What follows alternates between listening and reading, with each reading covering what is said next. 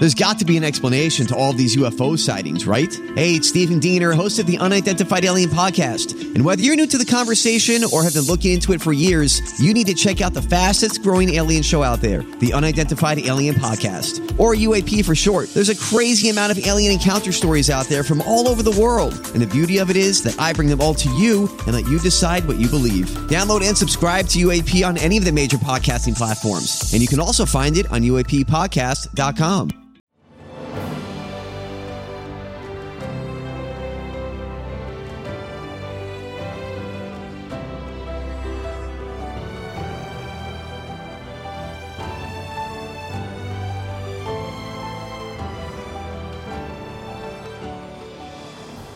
Welcome to the newest episode of Beyond the Fame with Jason Fraley. I'm your host, Jason Fraley, picking the brains of the top filmmakers, musicians, and artists of our time. One-of-a-kind comedian Gilbert Gottfried sadly died today at the age of 67. I just spoke with him in November when he played the State Theater in Falls Church, Virginia, cracking me up by improvising when a fire alarm went off during the interview. Rest in peace, Mr. Gottfried. Hey, Gilbert Gottfried, thanks so much for joining us on WTOP.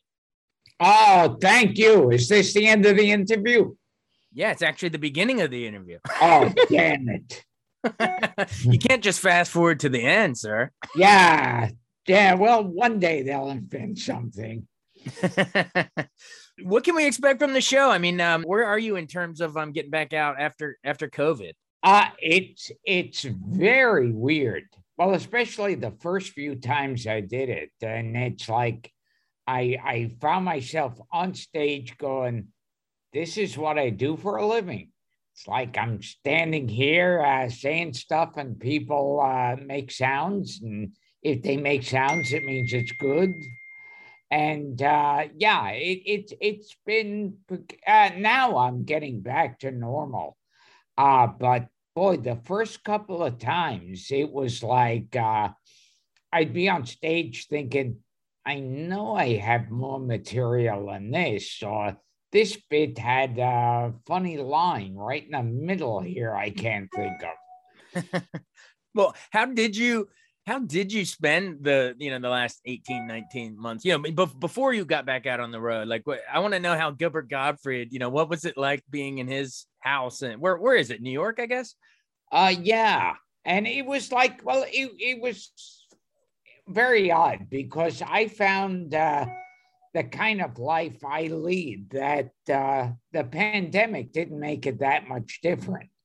I would sit on the couch and watch TV, which I would normally do anyway. So, it wasn't that much. I wasn't going to any Hollywood parties that I was missing or something. So you just stayed home and watched TV, so it wasn't much different. In fact, there was more streaming content, so it got better in certain ways.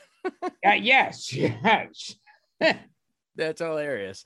All right, cool. Well, all right. Well, we're glad you're back out there, touring, doing live in-person shows again. So if our listeners show up, what sort of, I definitely don't want you to ruin any punchlines or do any spoilers, but how can we talk broadly? Like, what sort of topics do you deal with in this particular?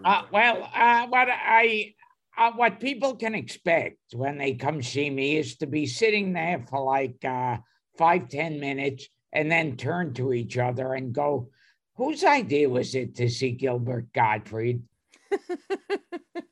And then they can blame each other. Yes, they can argue on the way out. Well, hopefully they enjoy it while they're in there at least. Well, whenever I have someone famous like yourself on, I love hearing sort of your journey. So I know you were born in Brooklyn. What sort of comedians did you like growing up? Did you have any, of the legends, albums or anything like that? I never, there was something I've heard comedy albums. I never owned one. And there was something always depressing about comedy albums. I don't know what it was, but that always had that effect on me. And, but yeah, I mean, growing up, there was still the old guys around, like, Jack Benny, George Burns, Groucho.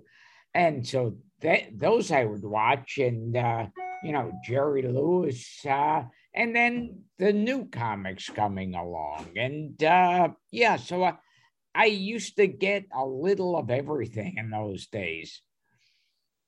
Yeah, so you were exposed. You grew up watching all the legends on TV, man. The people you listed are just titans of comedy. Well, cool. So when did you actually, decide to try to start doing it yourself? I mean, I guess you were like 15 years old? Yes, yeah, I was getting interested in watching I would start watching like actors in movies, and I would start doing imitations of them. And I decided I wanted to be in show business. And my sister, a friend of hers, told her that there's some club in Manhattan that you go there, you write your name down in the book, and you wait, and then they call your name when they get to it. And I really should know the name of that place, but I don't. I don't remember the name of it. And so I traveled up there from Brooklyn to Manhattan, and I went up on stage, and I did mainly imitations in those days. It was kind of like Rich Little or Frank Ocean, the kind of impressionists you don't see on TV nowadays. They're all in Vegas. But it was basically no different than the usual impressionist you'd see, like, well, if your waiter was Cary Grant, it might go something like this. And so it wasn't that far from that. But yeah, I was 15 years old. Wow, that's wild. And then from there, I mean, how did you? I mean, I guess because you're traveling into Manhattan, how did you hook up with SNL? Well, I was working a long time in the clubs, where like the big thing in the clubs was, just getting on stage, and it was a big thrill that you found a new place that would put you on stage without paying you a dime. And but then so I eventually, it's just they were having auditions for Saturday Night Live, and they saw me. I think it was at Catch Rising Star, and then they asked me to come in, and they had more auditions on the show. And not on the show, on in their offices. And the funny thing is how psychotic I am.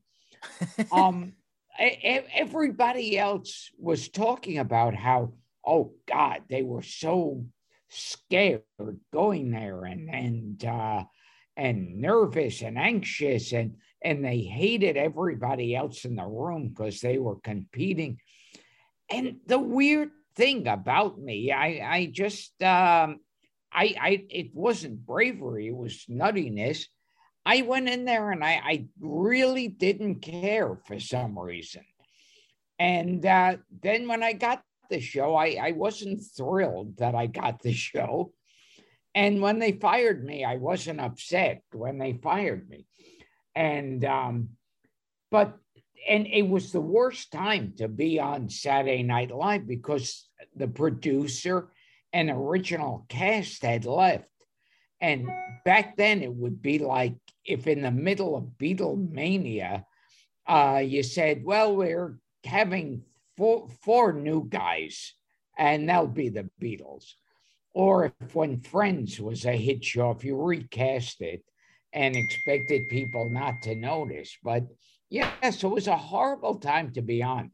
People were attacking the show before it even aired. Like this is sacrilege, continuing without the original cast.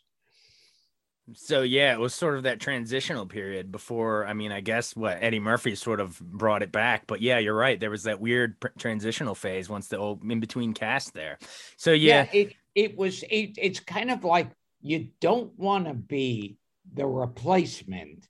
You want to be the replacement of the replacement, because the replacement is always the worst one to be. Right. But unless you're Tom Brady. Yeah. That replacement worked out pretty well, but that usually doesn't happen. You're right. It's no one wants to be in the shadow. You need to be in the shadow of the shadow to find the light again. Yes, because then when you're in the shadow of the shadow, yeah, people are going, well, at least they're not as bad as that last one. Yeah, he's better than the last guy. Well, either way, I mean, it's funny if you look back at some of those old SNL sketches you were in and some of your early stand-up, how could we say maybe you hadn't quite honed the exact persona that we expect with Gilbert Gottfried? Let's say your voice got a little screechier, your eyes squinted a little more, you got a little more intentionally obnoxious in the way you did it. How did you? I don't want to, look at the man behind the curtain kind of a thing, and I don't want to spoil the magic, but explain how you crafted the persona. Yeah, I kind of think that would be a good blurb on the poster when I'm appearing. Intentionally obnoxious, New York Times. You can use that. But yeah, I mean, are you able to share with our listeners how you sort of stumbled into that? Because I was interviewing Lewis Black a couple of weeks ago, and he was saying about how it took him almost like he was probably in his 40s before he realized that, I got to do the intentionally angry thing. That's his shtick. But how did you sort of come up with your persona? It was weird, because it's kind of when people ask me that, because it just kind of happened. I would go on stage more and more and more. And then after a while, you find yourself like that's your delivery. Right. And it's kind of, to me, it's kind of like going up to somebody walking down the street and say, hey, that way you move your arms when you're walking, where did that come from? It's like, yeah, it's just like your regular day-to-day personality. You don't have any way of saying, well, it came from, my uncle so-and-so. Right. Yeah. Well, and if you don't move your arms when you're walking, you're a Seinfeld character. That was a great episode. But yeah, you're right. Even Jerry has the way he talks, and you have the way you talk. It's just, it becomes you. I mean, and now here we are talking right now, and it literally I'm sure it's just sort of how it comes out nowadays whenever you're doing the public forum. Well, cool. So, SNL was brief, but, at least gave you some exposure, and your stand-up was really rocking and rolling, and you started landing roles in some movies and stuff. So tell me about working with your former castmate, Eddie Murphy, on Beverly Hills Cop 2. You were a standout as Sidney Bernstein. Yeah, that doing that scene, I wish they had filmed the entire thing of us doing take after take, because we kept improvising. The original scene was, we have these traffic tickets, and he says, is there some way we can avoid this unpleasantry? And he gives him some money. And we just kind of played with it each time. Each time we did a totally different take. And I remember Eddie and I just laughing and having fun. And then I remember, too, it's like before the movie came out, someone from Paramount called me and said, I just want to be the first one to congratulate you on this scene. And then I ran into Paul Reiser at a club, and he said, everybody's talking about your scene. And so when it came out, it was amazing. Everybody, all the critics were mentioning my scene with Eddie, and it was that was a great time. Oh yeah, well, it was definitely a standout role in a sequel to. I mean, it was probably the top grossing comedy ever at that point, the first one. So that was a big move for you. And then I guess maybe more family audiences will remember you in the Problem Child movies. Any good memories of working with John Ritter, rest in peace? Yeah, John was basically what he was on camera. He a nice guy, very nice guy. And what I remember best is nobody thought Problem Child was going to be anything. Most people thought, oh, this is, it's this, it'll come out maybe and it'll bomb. And I I remember when I was through with my shooting on the film, I went to John's trailer and I said, "Well, I'm leaving tomorrow, so it was nice working with you." And he was like, he seemed like uncomfortable and apologetic, like, "Oh, well, you know the way it is. Yeah, they give you something, you do it, you hope for the best." And because he didn't think it would, and then it came out and it surprised everyone. It was like a monster hit. And yeah, and then I ran into him. Oh no, then I saw him again for Problem Child 2. Yeah, who would have known there would have been a second one after that? That was like a surprise hit. And man, now that I'm thinking about it, Problem Child came out in 1990, the same year as Home Alone, and I guess they redid like a Dennis the Menace shortly after. What was it with movies and like raunchy ornery kids? That was like the thing apparently in 1990. Yeah, at any given time period, you look at movies. Yeah, that movie, yeah, was, a lot of people obviously confuse it. So they'll come up to me and say, "Oh, I loved you in Kindergarten Cop." and I loved you in wait. May I have your attention, please? We have an alarm going off. Testing the fire alarm system. Please disregard all alarms. I'm in a hotel and we just got a warning of a fire. I can hear it. You know what? I'm not even cutting that out. That's hilarious. Maybe it's the problem child probably set a fire. The problem child pulled the alarm. Yeah. Well, I was getting tired of talking to you, so I ran out in the hallway and pulled a fire alarm. No, I guess there's a fire here, but we can still continue. And it's probably the last thing you'd want to do is talk to us while going up in flames. Yeah. Well, at least this will be a valuable interview if I'm burned alive. Oh, you're bringing the house down, literally. Yeah. You're on fire, man. Oh man, either that or both our careers are going up in flames at the moment. But we can't stomach any more puns. Well, cool. Speaking of the kids' movies, though, I gotta ask you before we run about your iconic Disney role as the parrot, Iago, with sitting on the shoulder of the evil villain Jafar in Aladdin. Man, that is just that movie's gonna last forever. Robin Williams was so hilarious. I mean, just talk about how much of an honor it is that you're frozen in time in a Disney movie that kids are gonna watch forever with Robin Williams. Yeah, it's like I wish I could last forever and the movie would die. Well, any memories of going into the recording booth and doing that parrot role, or do you still have kids coming up, I'm sure, and say you're Iago? Yeah, it's amazing to think I was once actually in a quality production. It's like, but and it's funny, when people talk about Aladdin, I don't know how many times I've seen articles and hear people talking saying, "Oh, and Gilbert and Robin got in that sound booth together. That was craziness. It was great." And during the making of Aladdin, I didn't run into Robin once. So what are they all writing about? Yeah. Those things are always pieced together separately, I guess. But I'm sure it was still fun, getting to voice an animated character. Absolutely. It was a lot of fun to do. And yeah, and then they had an Aladdin TV series afterwards, and that was fun. And yeah, just to be attached to, a classic Disney cartoon is pretty amazing.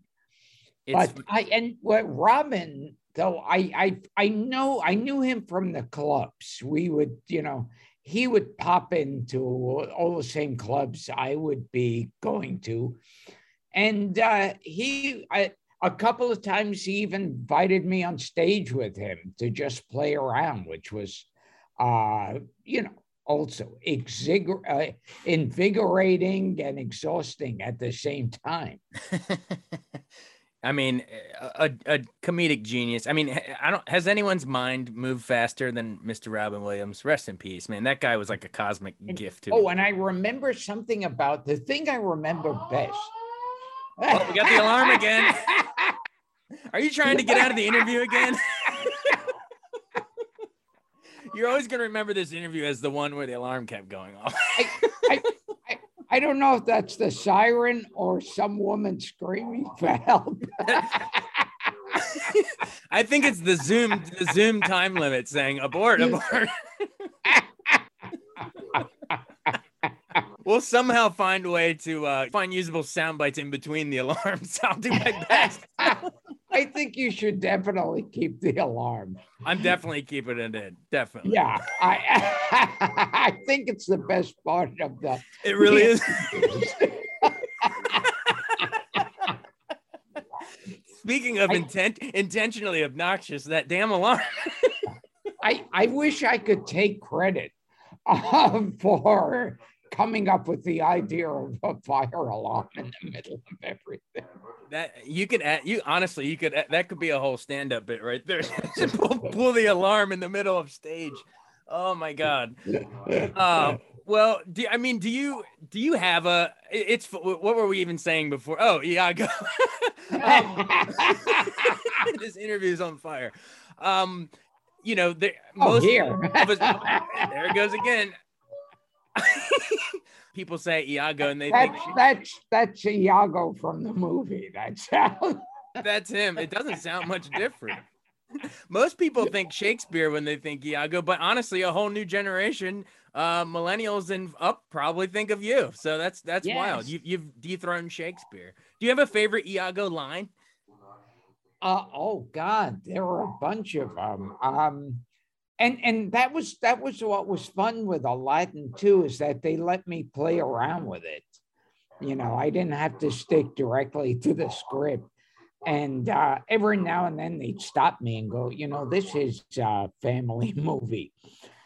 And but I remember, there was one part I remember they getting a complaint from someone's always complaining.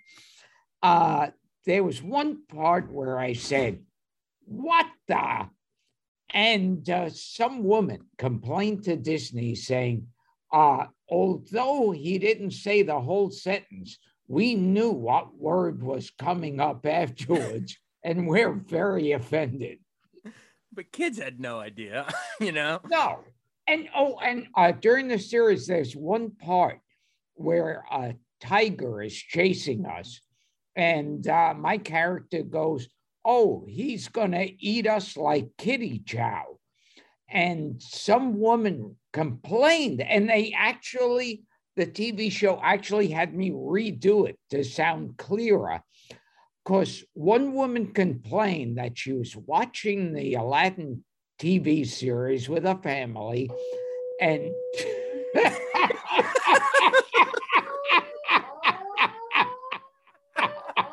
you can't make this up. This is priceless. It came right as you were about to explain what you said in the show. Yes, that's what the woman said. She didn't use any words. A siren came out of her mouth. You'll never believe what she said. She opened her mouth and went, "What?" Yes, that's how angry she was. Oh my God. She started to talk. She said, "I want to complain about."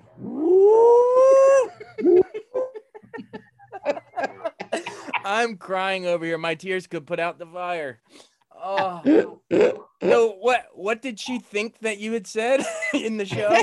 I feel like the actual story can't live up to the fire alarm.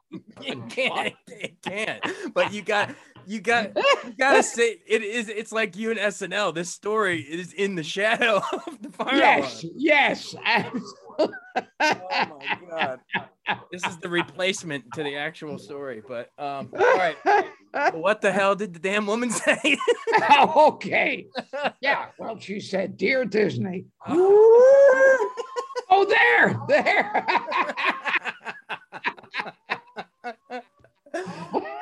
Oh my God. I am leaving every second of this in. I apologize to the listeners that are listening in the full. This is funnier than anything I've come up with.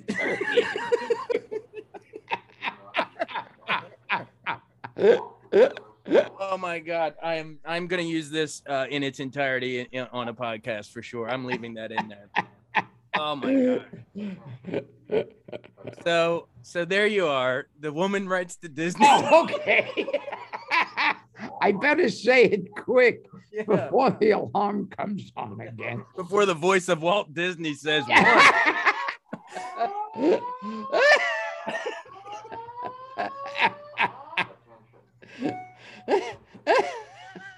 I am not cutting a second of this. This is in real time gold.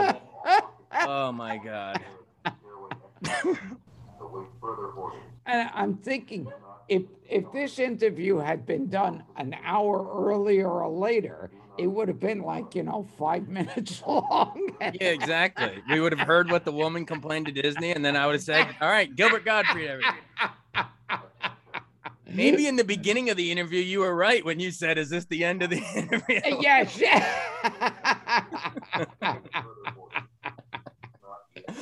Oh, goodness.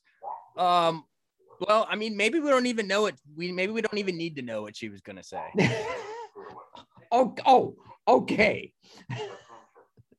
What the woman said.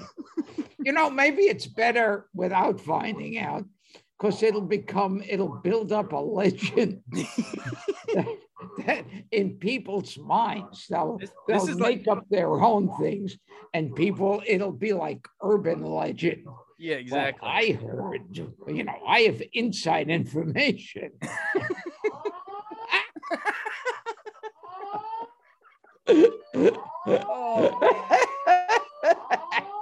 What hotel is this? What is going on? I need to know the details. I'm evidently in a burning building. I hope you're staying safe. I hope you're not going down with this interview. So I was going to ask you about you doing the voice of the Affleck commercials, but I guess I guess you don't need insurance anymore. Do they do fire insurance? Yeah, Affleck. I started to do some jokes they found offensive, and they dropped me. What were the jokes about? I didn't even realize that. Yeah. Oh, yeah. It was a while ago. When the tsunami was happening, like every time some tragic event happens or something bad taste, I like to make jokes about it. It's just what I always do. That's comedy. And exactly. And they found out, I found out, like about 90% of their business was Japan. So they fired me, got loads of free publicity out of firing me.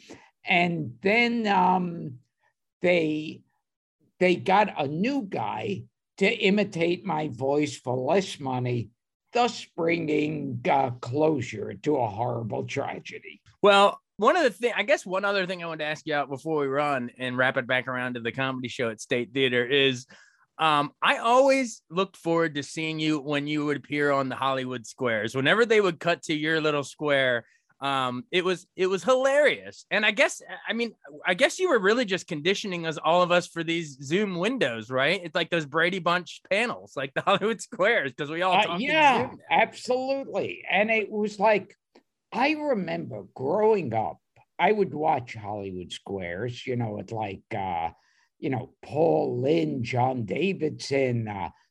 Charlie Weaver was one of the people who was on there. And I remember I'd watch it and it was funny and I'd laugh. But I remember always thinking, even as a kid, like, oh, Hollywood Squares is something when you're at the bottom of your career. You do Hollywood Squares. Like there's something pathetic about being on this show. And then I guess there is a God and he was listening and they called me. And then they would call me a lot. And Hollywood Squares was a fun show to do. Definitely was. We look forward to seeing on there. Well, we could talk all day. I'm as So you're wrapping up before the next fire alarm. Yeah, well, I mean, I was going to ask you about Krang and the Ninja Turtles. I mean, there could be all day, but somehow that seems less important than you getting out of a burning building.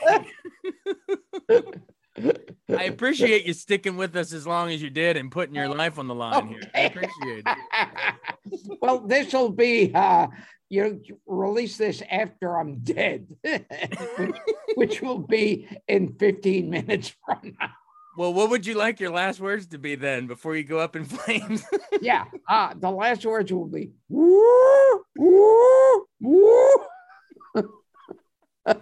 Gilbert Gottfried coming to the State Theater on Friday, November 12th. Get your tickets now before he burns up alive. So, oh man, thank you so much for joining us. I'm leaving all that in there. That's one of the funniest interviews I've ever had. Absolutely. Thank you. I really, really appreciate it. Now go splash some water or get a fire extinguisher. Get the hell out of the building. Yeah.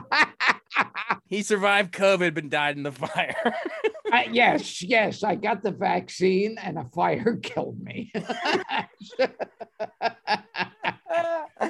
Oh, man. All right. We'll talk to you later. Okay. I'll see you out on the fire escape, man.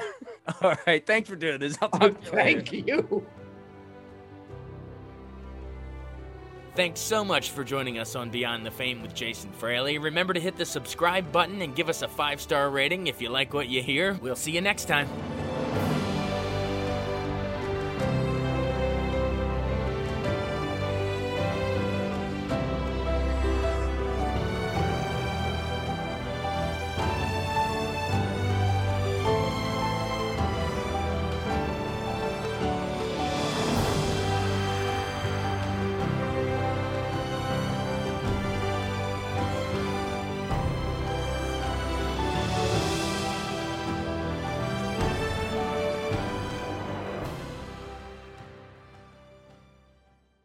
I wanted to take a second to tell you about an app I really enjoy. Living in the DC area is great, and Podcast DC gathers all of the local shows that I like all in one local app. Health, sports, local news, politics, and so much more. Podcast DC is the new local app with hundreds of DC area podcasts to choose from. I can earn exciting rewards just for listening and share the podcasts I love instantly. Available in the App Store or in Google Play, listen local with Podcast DC.